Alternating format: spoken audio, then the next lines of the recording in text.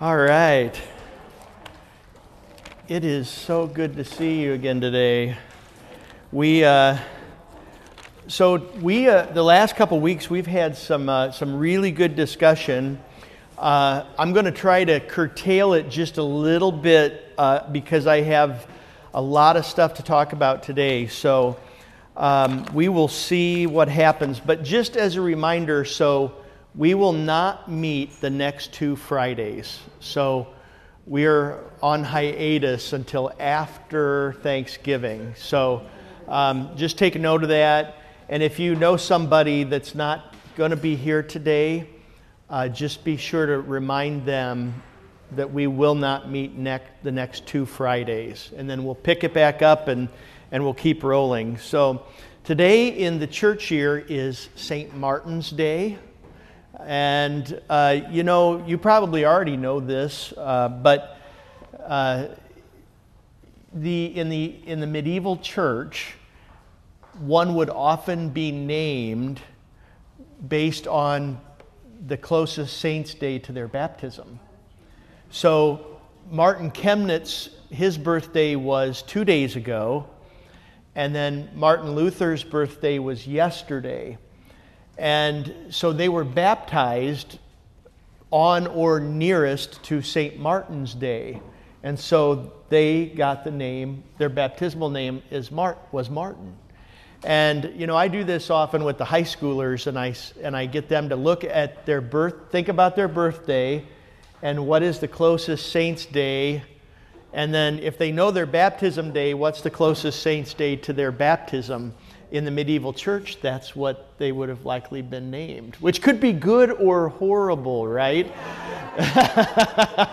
There's some really wild names in the medieval church, in the sanctoral calendar. So you can try that if you want. If you know your baptismal day, you can look and see what the closest saint's day is to your baptismal day. And that's what you would have been named back in the old medieval church. All right, so today we are going to talk about divine love, and we're going to talk about it in terms of Peter and in John chapter 21. Now, we all struggle. It's a human condition to struggle to love, and as you know, there are different kinds of love in the Greek. There's philos, there's eros, there's agape, and, so these different loves play out in slightly different ways. And we approach then our own lives, and we love the people around us, we love our family, we love our friends, we love our church family, and we are supposed to love our neighbor as ourselves, and love's supposed to just be flowing all over the place, right? And but the world doesn't always love very well, and sometimes the loves are different kinds of loves, and so you have that kind of thing going on. And so, what makes it difficult for us to love? Well, sometimes people feel empty, or they themselves feel unloved. It's hard to love if a person doesn't know his or her identity. Insecurities can make it hard to love. It's hard to love if we're distrustful of others. And you think about children. Children, maybe this is more of a question, but would you say it's easier for children to love than adults? Yeah, what creates that dynamic? Innocence. Yeah, right? There's a trustfulness, right? There's an innocence. But then as we get older, what happens? We get beat up. Yeah, we get beat up, we get hurt. We experience all the times where it would have been nice to have been loved, but we don't get it, right? Something else happens. Or love, love is used as a mask for people and their own pursuits, right? So as we get older, it gets harder to love in some ways, humanly speaking, right? Our pain can also hinder, if we have our own pain, we focus on that pain. And so it's hard to kind of reach out and love. So we come bearing, in one level or another, our own trauma from life. And we've learned from our sins and the sins of others to be guarded. And so then that brings us to the Scriptures. And there's all kinds of talk about love in the Scriptures. But now, so my son Sam was looking at this handout the other night, because I was looking at it at home, and he looks at the first page and he says, "Oh, that's kind of interesting, Dad." He's like, "How are you going to weave overconfidence bias into this?" And I said, "That's a really good question, Sam." And so overconfidence bias. I was thinking about overconfidence bias because our study today is about Peter. And Peter was a confident human being. He was a confident apostle. And we're going to talk about the ways in which he was confident. But look at this. This is just an interesting little graphic. Yeah. So this was from a Charles Schwab study done last year, November 3rd of last year. And I put the website link on the next page if you want to type it in and read it. And the overconfidence bias is huge in America. And so it says at a glance, head or heart, overconfidence bias is cognitive. It describes people's tendency to overestimate their abilities. So who has this is so interesting to me, right? Everything's like generational these days. But who has overconfidence bias? So, okay, advisors say millennials, 66% overconfidence bias. Generation X, that's me. Do I have any other Gen Xers in here? Am I the only? Okay, there we go. All right, one other Gen Xer. All right. So we have a 34% overconfidence bias, okay? Baby boomers, 23%. So it's going down, okay? And then the silent generation, 21% overconfidence bias, okay? But now here's kind of the funny part, all right? The big problem, thinking you're better than average may fuel risky decisions. Is anybody a risk taker in here? Going to own that? Nobody's going to raise their hand now. Risk taker? Who are you talking about? Yeah. But now this is kind of funny because I do rib my mother-in-law all the time about being a horrible driver. And she insists she's a great driver. She's a terrible driver. And I know if she listens to this, I'll tell you, mother-in-law, you are a bad driver. But 75% of Americans think they're better than average drivers. There you go. And then 65% of Americans think they have above average intelligence. So we're all smarter than everybody else, Yeah, so here's the point about all of this is we're in good company when we talk about Peter. That's my point, okay? So Peter was confident. So if you turn to the next page, here's what we know about Peter. For a good long while, Peter was the leader of the 12 disciples. He was the man. Jesus names Peter. He says, "So you are Simon, the son of John. You shall be called Cephas." Okay? And so, he's a rock, or, his confession is the rock that builds the church, is, what we Lutherans say. But Peter often took initiative in the arrangement to do different things. He took the initiative to co-opt a replacement for Judas Iscariot. He was the one that said, hey, the scriptures say this, so we got to get a successor. Now, the funny thing about the successor to Judas, who was Matthias, right? Was it Matthias? Yeah. So Matthias, we never hear another word about him after he replaces Judas.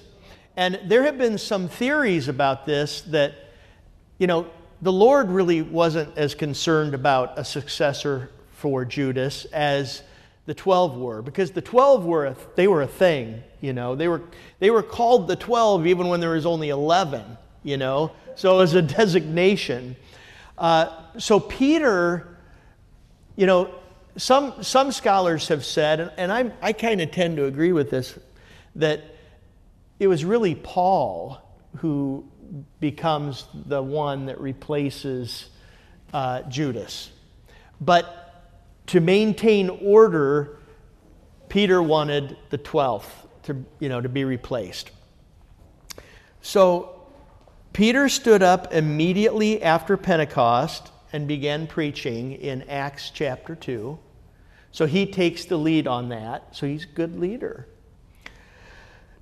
Why this happened, that he became leader, may be seen in the fact that he was the first to see the risen Christ. As it is said in Luke 24, the Lord has risen indeed, they reported on the evening of the first day, and has appeared to Simon. So the fact that he was named is important. And then also 1 Corinthians 15, the great resurrection chapter, there is mention made. Let's see here. You can go to this, or you can just listen if you want. But in 1 Corinthians 15, for I delivered, this is Paul speaking, for I delivered to you as of first importance what I also received, that Christ died for our sins in accordance with the Scriptures, that he was buried, that he was raised on the third day in accordance with the Scriptures, and that he appeared to Cephas and then to the 12. So, Peter's part of the 12, but he's mentioned first, and then the 12 are mentioned. So that's important. That shows that Peter was a go-getter. Then in Acts chapter 3, when the lame man was healed at the Beautiful Gate, it is Peter who addresses the crowd. Then when Peter and John were arrested for causing a disturbance, it is Peter who makes the speech for the defense before the Sanhedrin in Acts chapter 4. Then you have in Acts chapter 5, when Ananias and Sapphira bring the apostles part of the proceeds from the sale of their land, pretending to hand over the whole amount, it is at Peter's rebuke that they fall down dead. So there's some power there too, huh?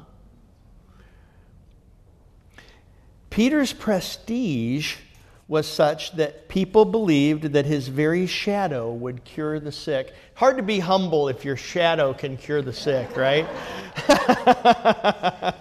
Needs a lot of grace, In Acts chapter 8, verses 15 to 25, Peter is the one who rebukes Simon Magus for his magic. Then in Acts chapter 10, verses 34 to 48, Peter initiates a Pentecost to the Gentiles. And this is interesting, by the way. This is kind of a footnote, but, maybe part of a later study that we do.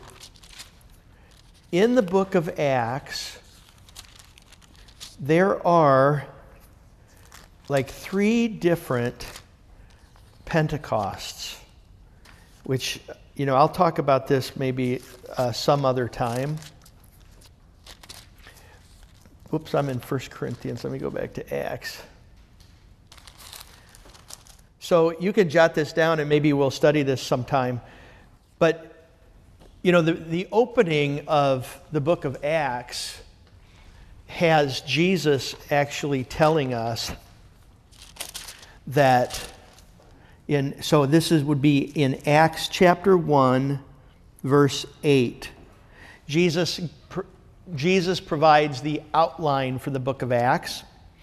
So he says, Jesus himself says at the ascension, "You will receive power when the Holy Spirit has come upon you, and you will be my witnesses in Jerusalem and in all Judea and Samaria and to the end of the earth."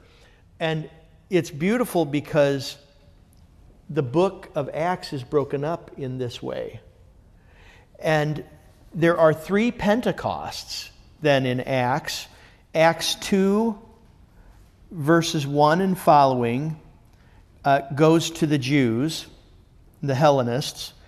Acts chapter 8, verses 4 and following is a Pentecost to Samaria. And then Acts 10:34 and following is a Pentecost to the Gentiles.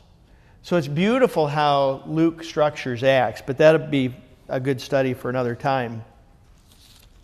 So, you know, and you can also probably remember in the Gospels that Jesus, in one of his passion predictions, you know, he says, "I'm going to die, they're going to beat me and arrest me, and they're going to, you know, kill me."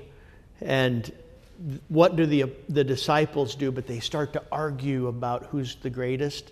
You know, what's going on there is, you know, they take it to heart that, oh, Jesus isn't going to be with us forever, so we need a leader.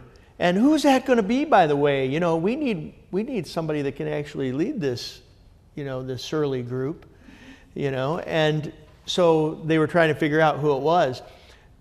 Also, keep in mind in all of this that Peter, James, and John always got to see things that the other disciples didn't get to see.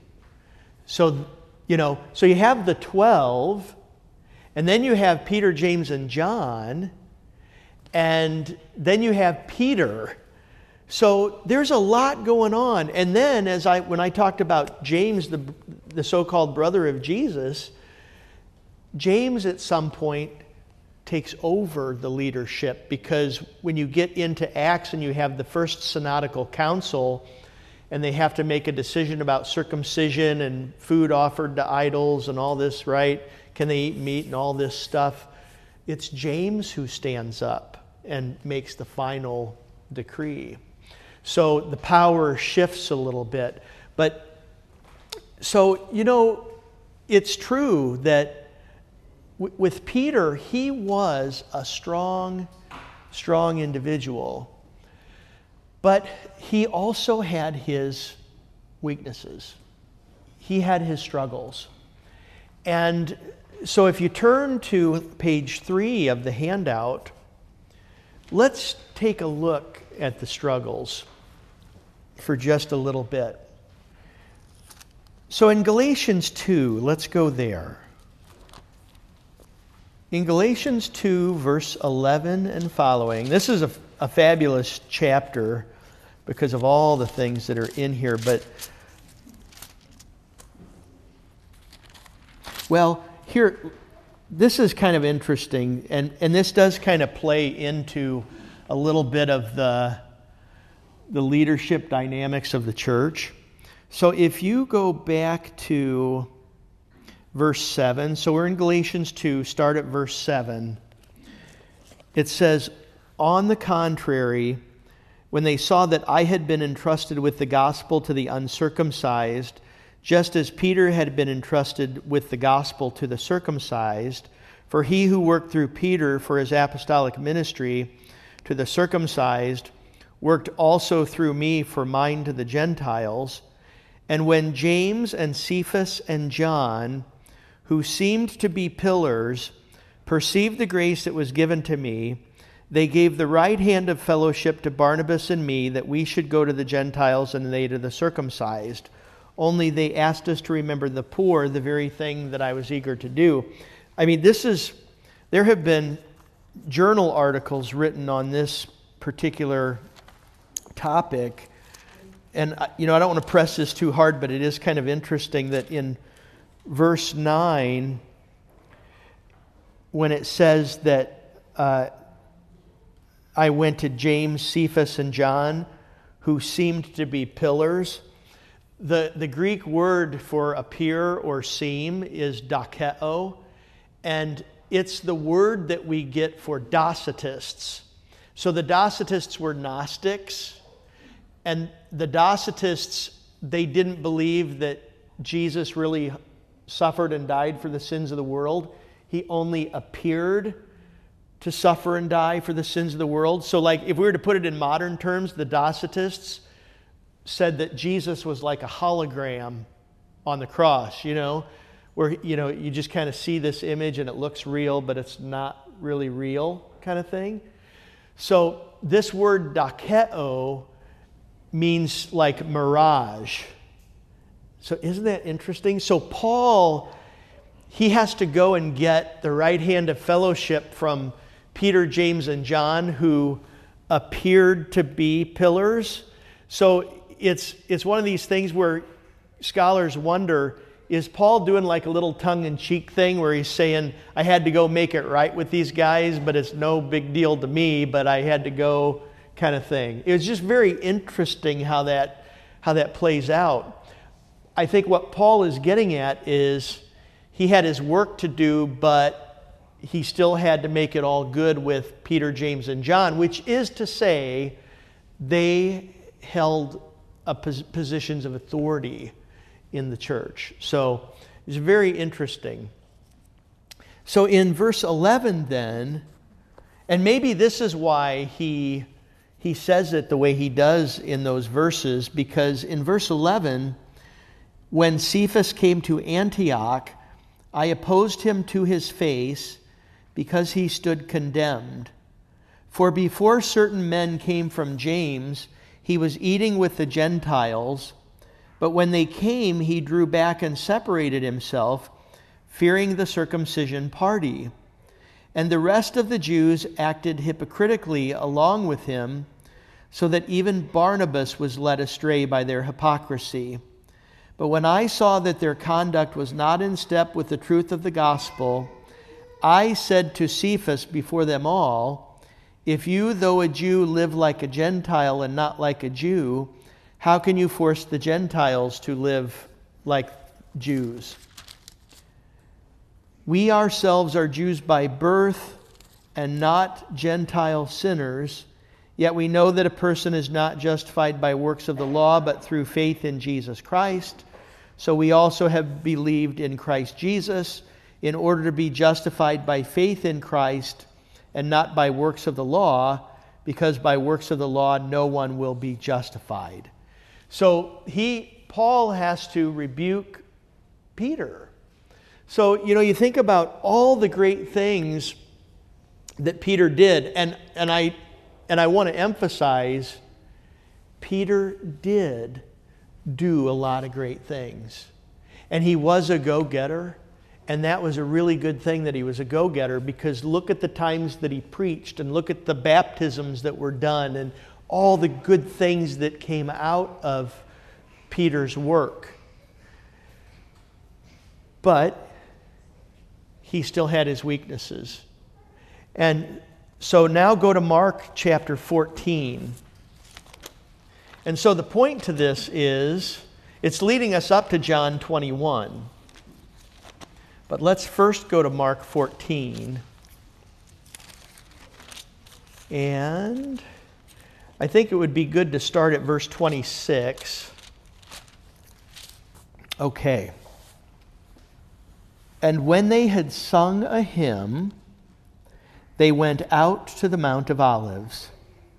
And Jesus said to them, you will all fall away, for it is written, I will strike the shepherd, and the sheep will be scattered.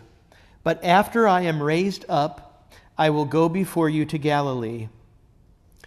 Peter said to him, even though they all fall away, I will not. And Jesus said to him, truly I tell you, this very night before the rooster crows twice, you will deny me 3 times. But he said emphatically, If I must die with you, I will not deny you. And they all said the same thing. So there it is, right? This really shows you the character of Peter. He's standing there listening to this, and he has a lot of vigor, and he's going to go after him, right? Isn't he the one that cuts the ear off of the Roman soldier, Malchus? So you see, I mean, he is ready. I mean, you're not gonna hold back Peter, you know. And this comes out in the book of Acts. You are not going to hold him back. But Galatians 2, you know, in the face of the Pharisaical sect that was there, you know, forcing circumcision, Peter gets a little nervous and he's thinking about his life, and he's, you know, and this is what often happens, right? He's like, boy, if they kill me now, I won't be able to preach the gospel anymore. I think I'm just going to come over here and sit quietly and let that all pass by. And then, right? And so he's just, you know, you justify yourself. You're like, then I can keep doing what I'm doing. I'll just stay safe over here for a little while, you know. But here he's like, I'll die with you. Well, so let's read on. So then in verse 32 of Mark 14, and they went to a place called Gethsemane, and he said to his disciples, sit here while I pray. And he took with him Peter and James and John, and began to be greatly distressed and troubled. And he said to them, so there it is, Peter, James, and John again. They get to go a little further than the rest of them. And he said to them, my soul is very sorrowful, even to death. Remain here and watch.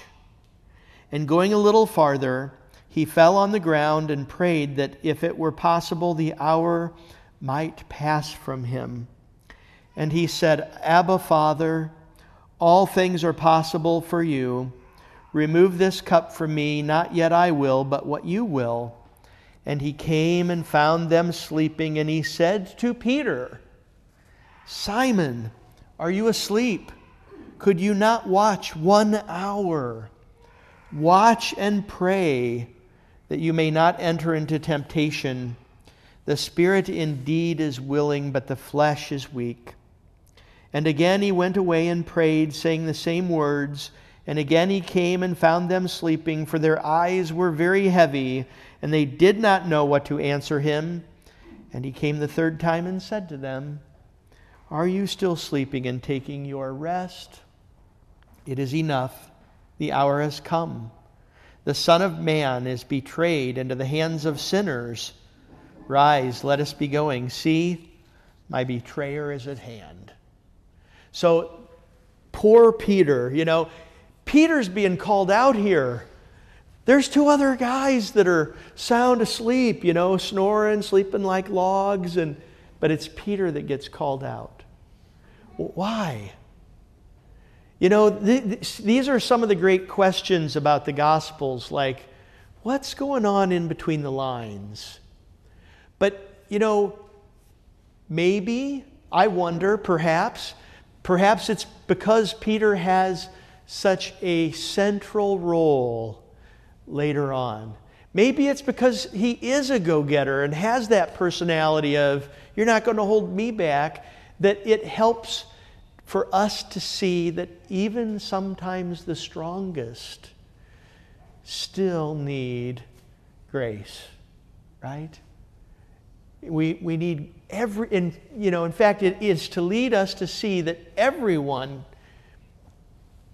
who strong or timid need the grace of God from beginning to end. It is the strength and the mercy and the love of Jesus that carries us all. And that is a great comfort, because no matter if you're a person like Peter or if you're timid like Mark, we all have our struggles. And the struggles were different for Peter than they were for Mark, but we all need his grace. Yes. He was the oldest. He was oldest? Yeah, he was oldest of the group. Was he the oldest? I mean, I guess I haven't really thought about that, but maybe he was. Yeah. So he was the elder of the group, right, is what you're saying. Yeah, very interesting. Well, that could have something to do with it, perhaps. Yeah, that could have something to do with it. Go to Mark 8 then, and then we'll go to John. Mark 8, 27 to 38. And of course, we all know this, right? So Mark 8, verse 27. And Jesus went on with his disciples to the villages of Caesarea Philippi. And on the way he asked his disciples, "Who do people say that I am?" And they told him, "John the Baptist. And others say Elijah, and others one of the prophets." And he asked them, "But who do you say that I am?" Peter answered him, "You are the Christ." And he strictly charged them to tell no one about him. And he began to teach them that the Son of Man must suffer many things and be rejected by the elders and the chief priests and the scribes and be killed, and after 3 days rise again. And he said this plainly. And Peter took him aside and began to rebuke him. Now that is a gutsy thing to do, right? I mean, this, if you're unsure about Peter's character, this really says it all. I mean, he is an organizational leader. You know, I mean, he is going to get everybody in line and say, this is the way forward. Even to the point of telling the Savior, this is how it's going to go. You know? So, you know, if you're one of those people, don't feel bad. You're in good company, okay? So what does he say? So, turning and seeing his disciples, he rebuked Peter. So, Jesus, think about turning and seeing his disciples. So, here it is. Peter rebukes Jesus. Jesus is looking at the other disciples and how they reacted. And he's like, I'm going to have to straighten this out. So that's what he does. So he says, "Get behind me, Satan, for you are not setting your mind on the things of God, but on the things of man." And then the rest follows. So now let's go to John chapter 21, and let's look at the contours of love. So if you are one of those people that often finds love to be harder than what it should be, hopefully this will be comforting. And I'm going to put this on the board because I don't want to forget. I don't want to forget to mention this. This Greek concept, it's translated as useful, kind in the English Standard Version, I believe, but or easy or something like that, but we'll get to it. All right, so John chapter 21. So Peter, you know, here's what can happen, and I think we see this with Peter. Peter is one of those kinds of people that if he's invested in something, he goes 100%. Do we have anybody like that in here? Like if you're like, you know, you're supercharged and you're like, I'm in, I am all in, and then you just take off. But if you get discouraged, then you're like 100% out, right? One of those 100% in or 100% out.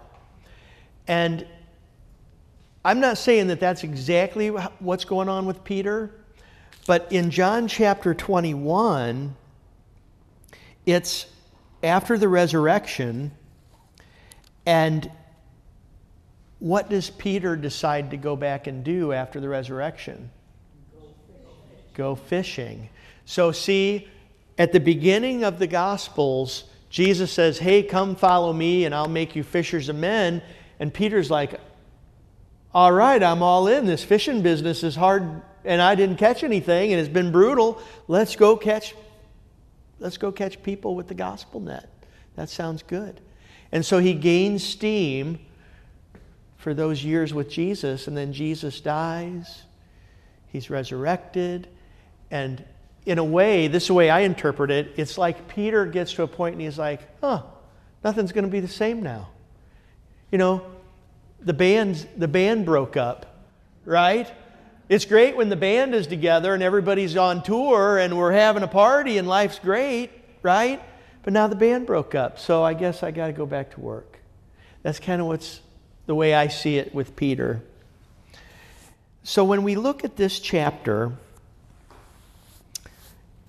let's see, I've got maybe 20 minutes. Okay, so we're going to skip the first part, but just to kind of recap, in verse 1, Jesus reveals himself again to the disciples at the Sea of Tiberias. And there, as I said, Simon Peter goes fishing. Same thing, they caught nothing. Just like what had happened at the beginning. And day is breaking. Jesus stands on the shore. The disciples don't know that it's Jesus. Jesus says, "Hey, children, do you not have any fish over there?" They said, "No." And he says, "Cast the net on the right side of the boat. You'll find some." And then it all happens. And then the disciple whom Jesus loved, which is John, says to Peter, "It is the Lord." And then here's Peter. He's the go-getter. So what does he do? He puts on his outer garment, throws himself into the sea, and drags a net full of fish. And then they get on land, and then here's Jesus with some fish. Bring some of the fish that you just caught. Simon Peter went aboard, hauled the net ashore full of large fish, 153. And by the way, why 153? Have I ever told you this before? So in the ancient annals of the different kinds of fish that they knew existed, so the ancient annals of like documenting how many different kind of fish, in those days there were 153 different kinds of fish. Okay, so the idea behind this is the gospel net catches one of every kind, which is synonymous with the Great Commission, that the gospel goes out to all nations, goes everywhere. Okay? So it's the repeat, in a way, it's a synonymous to, come follow me and I will make you fishers of men. And it's a reminder to Peter that this isn't done. The band's not breaking up. We're going on tour again, and it's going to be great. And so then they have breakfast. Now, this is where we get to the heart of our study for today. So you have Jesus and Peter. So they had breakfast. And we are told in verse 14 that this was now the third time that Jesus was revealed to the disciples after he was raised from the dead. And so in verse 15, let's read this. And I know you know this, but let's read it and then we'll kind of walk through it. When they had finished breakfast, Jesus said to Simon Peter, "Simon, son of John, do you love me more than these?" And he said to him, "Yes, Lord, you know that I love you." And he said to him, "Feed my lambs." He said to him a second time, "Simon, son of John, do you love me?" He said to him, "Yes, Lord, you know that I love you." He said to him, "Tend my sheep." He said to him the third time, "Simon, son of John, do you love me?" Peter was grieved because he said to him the third time, "Do you love me?" And he said to him, "Lord, you know everything. You know that I love you." Jesus said to him, "Feed my sheep." Truly, truly, I say to you, when you were young, you used to dress yourself and walk wherever you wanted. But when you are old, you will stretch out your hands, and another will dress you and carry you where you do not want to go.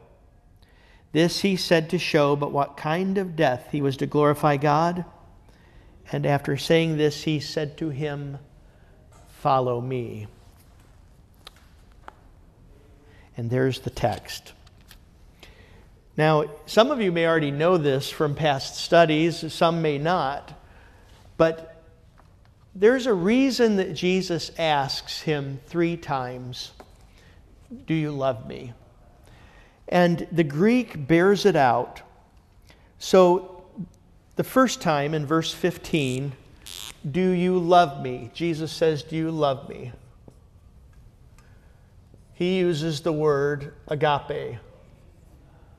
And Peter now, after the resurrection, is a little sobered by everything that has happened. And so, the old Peter would have said, "Oh yeah, I agape you. I got your back." Right? Like back before with the passion prediction. But now, he's a little more reflective. Peter says, "I phileo you," which is a friend love, a brotherly love. Philadelphia, phila, comes from this. And so Jesus says, "Feed my lambs." And then a second time, so this is verse 16. "Simon, son of John, do you love me?" And again, Jesus uses the word agape. And again, Peter says, I phileo you." So it's like a test. Peter and Jesus have a very close relationship. And they've had these occurrences where Jesus had to rebuke Peter and say, "Get behind me, Satan." And, the contours of that relationship are such that Peter's getting ready to go out. And he's going to lead the church. And it takes a certain amount of maturity and growth at this point. And so then it gets to the third time in verse 17. "Simon, son of John, do you love me?" And then it says that Peter was grieved that he said to him a third time, "Do you love me?" The reason why he's grieved is because now there is this honest recognition that the best that Peter can do at this point in time is the phileo kind of love. So this third time when Jesus says, "Do you love me?" he says, "Do you phileo me?" So in between the lines, what he's saying is, can you at least phileo me for now? And that's why Peter is grieved. Because he knows, I'm weak.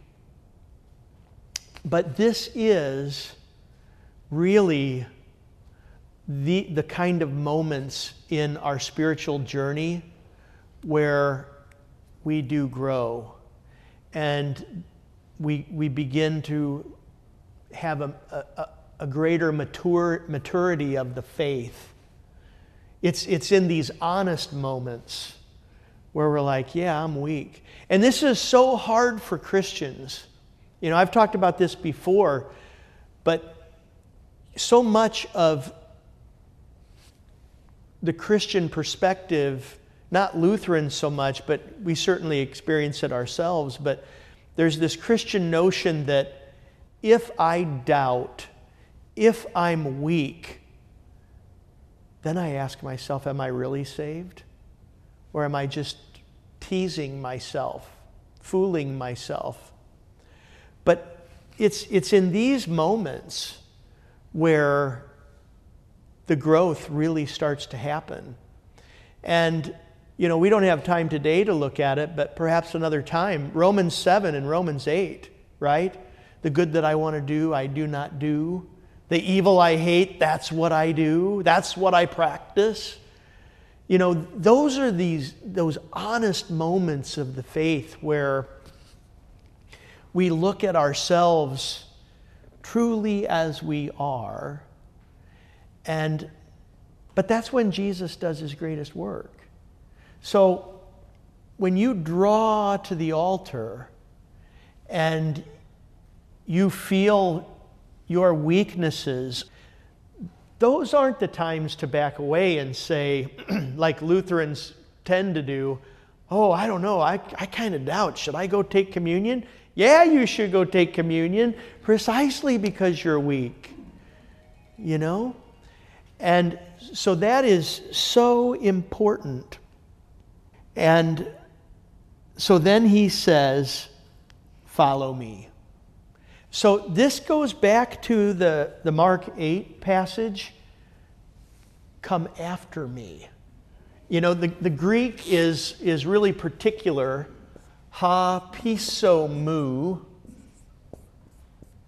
This is all over in Mark's gospel, ha piso mu, come after me, come behind me. So Jesus leads, we follow.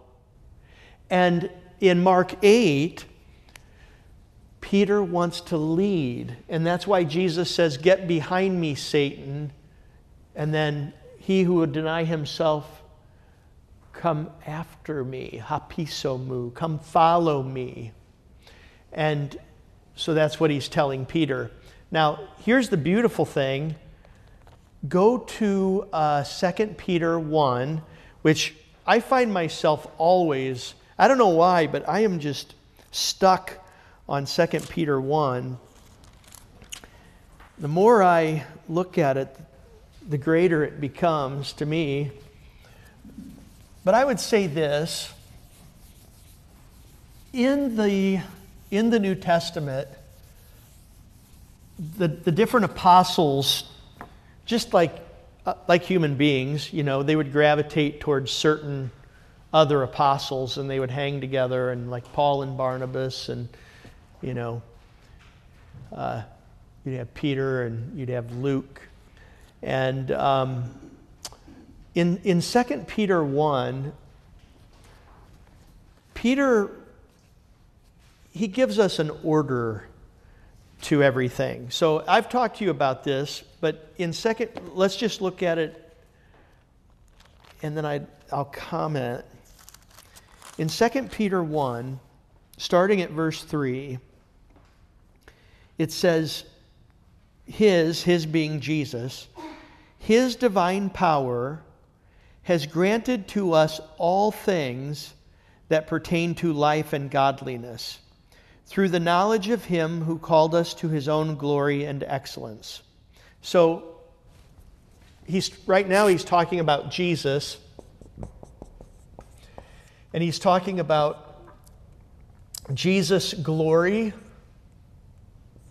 and excellence, which in Greek are doxa and arete.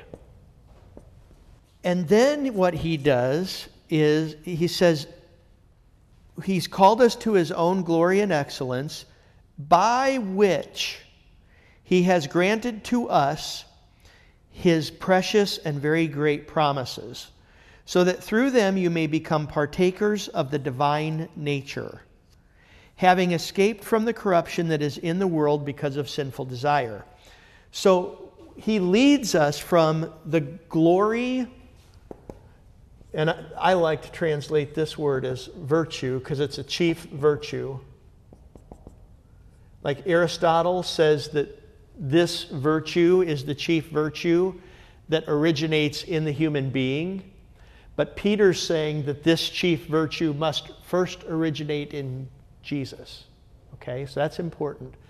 Then he says that we may become partakers of the divine nature. And this is where, as I've showed you before, you have this Greek construction where you have divine nature on the outside And this word partakers is the word for fellowship, which is used for communion fellowship. So you think about the Holy Assembly, right? So your life around the altar is right here, and you're encapsulated by the divine nature. So it starts off with the glory and the virtue of Jesus, which leads to participating in this divine nature. And then what does Peter do? But then he says in verse 5 and following, "For this very reason, make every effort to supplement your faith with virtue, and virtue with knowledge, and knowledge with self-control, and self-control with steadfastness, and steadfastness with godliness, and godliness with brotherly affection, and brotherly affection with love." Now look at this.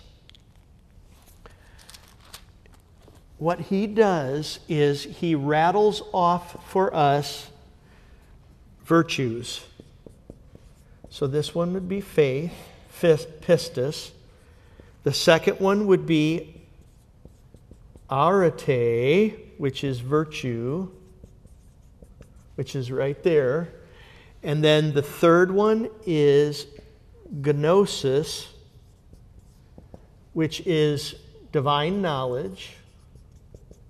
And then the fourth one is egkration, which is self-control.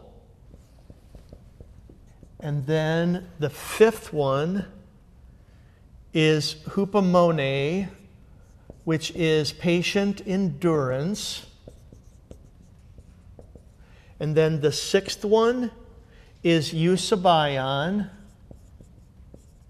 which is like godliness, but it carries with it, the word is used for worship. And then the seventh is Philadelphia. And then the eighth is agape, divine love. Now, look at this. This is what I think. I think that what happens in John chapter 21 becomes central to the theology of St. Peter. And I think it becomes the hub of everything that he's about. And I think in 2 Peter chapter 1, so 2 Peter is one of the Catholic epistles, one of the general epistles. It wasn't to one church, but goes out to all. He's trying to teach the church about the way to holiness. And it's very reflective of his own situation. And so what he does is, just to recap, he starts off with Jesus, good Lutheran thing to do, starts off with the glory and the chief virtue which resides in Jesus. Then he leads us to divine fellowship. And then he says, from this, then these things will flow.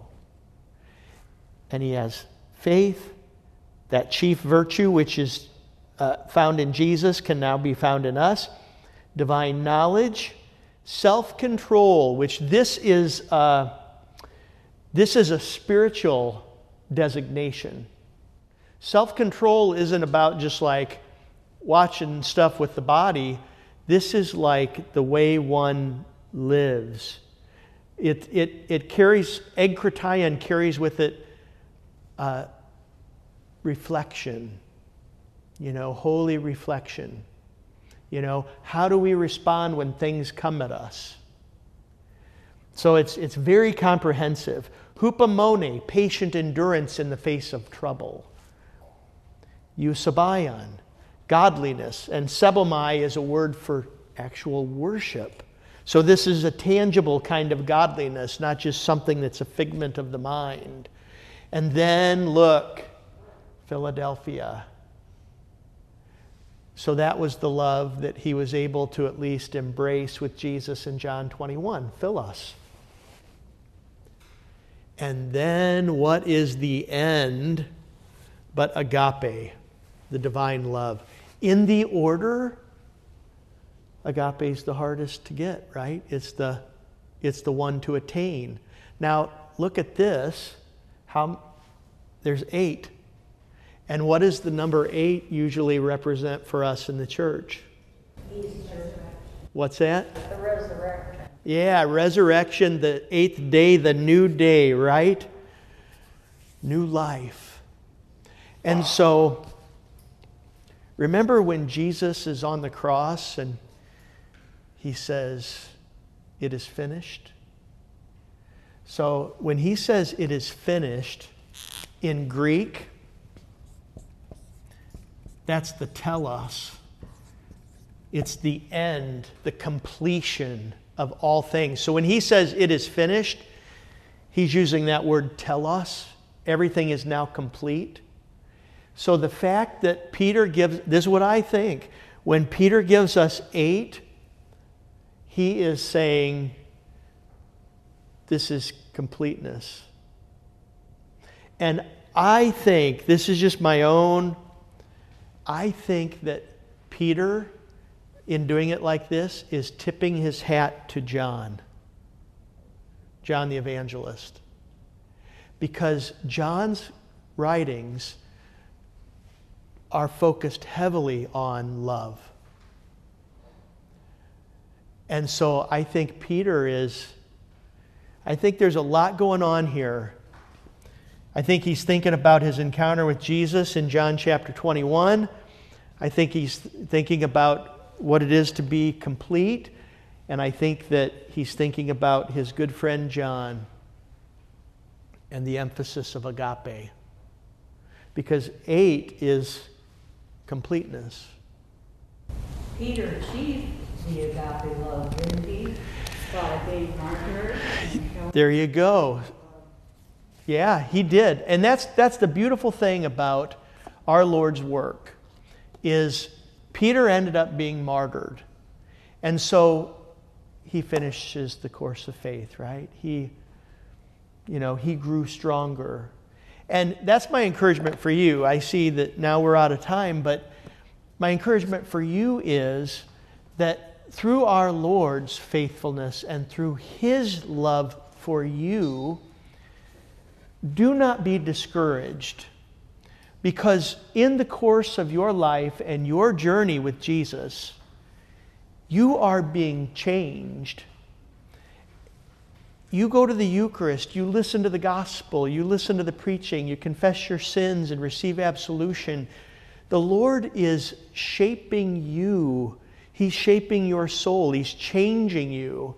And so little by little, bit by bit, as the divine scriptures permeate you and you go and you eat and drink Christ's body and blood, He is doing this very thing in you. And so take heart and rest. I didn't get to the word Christos, but in Matthew's gospel, this is just a great example of how wonderful our Lord is. And then I'll end with this and we'll pray. But in Matthew chapter 11, he says, so this is the end of Matthew chapter 11, these well-known, very comforting words, right? Come to me, all who are burdened and heavy laden, and I will give you rest. I will refresh you. Take up my yoke upon you and learn from me. So the word for learn is, we get the word disciple from that. For I am meek and humble in heart, and you will find rest or refreshment for your lives. For my yoke is Christos, and my burden is light. Now, my yoke is Christos. Often it's translated as easy. I don't really like that translation, because this word Christos actually means that it is useful. So here's what it means. It means if a creditor comes to relieve you of your debts. And what this word actually comes from is, it comes from a word, kraomai, which means that God brings his divine oracles and plants them right in your midst. So God reveals out of the darkness, his love for you. And so that's the connection to agape, is this kind of thing, Christos, is he brings to you what you need in your debt, right? In your great need, and he relieves you, and he shines his light upon you, and he turns your life around by his divine oracles, by his speech, by his presence, by his work. And so this is what we see in John 21. Jesus comes to Peter in need, loves him, and then Peter is strengthened. And as we see towards the end, as you said, Carol, Peter grows in the faith. And the same is true for each and every one of you. The Lord is at work in your lives now and always. Let us pray. Living God, your almighty power is made known chiefly in showing mercy and pity. Grant us the fullness of your grace to lay hold of your promises and live forever in your presence. Through Jesus Christ, your Son, our Lord, who lives and reigns with you in the Holy Spirit, one God, now and forever. Amen. The Lord bless you and keep you. The Lord make his face shine upon you and be gracious to you. The Lord look upon you with favor and give you peace.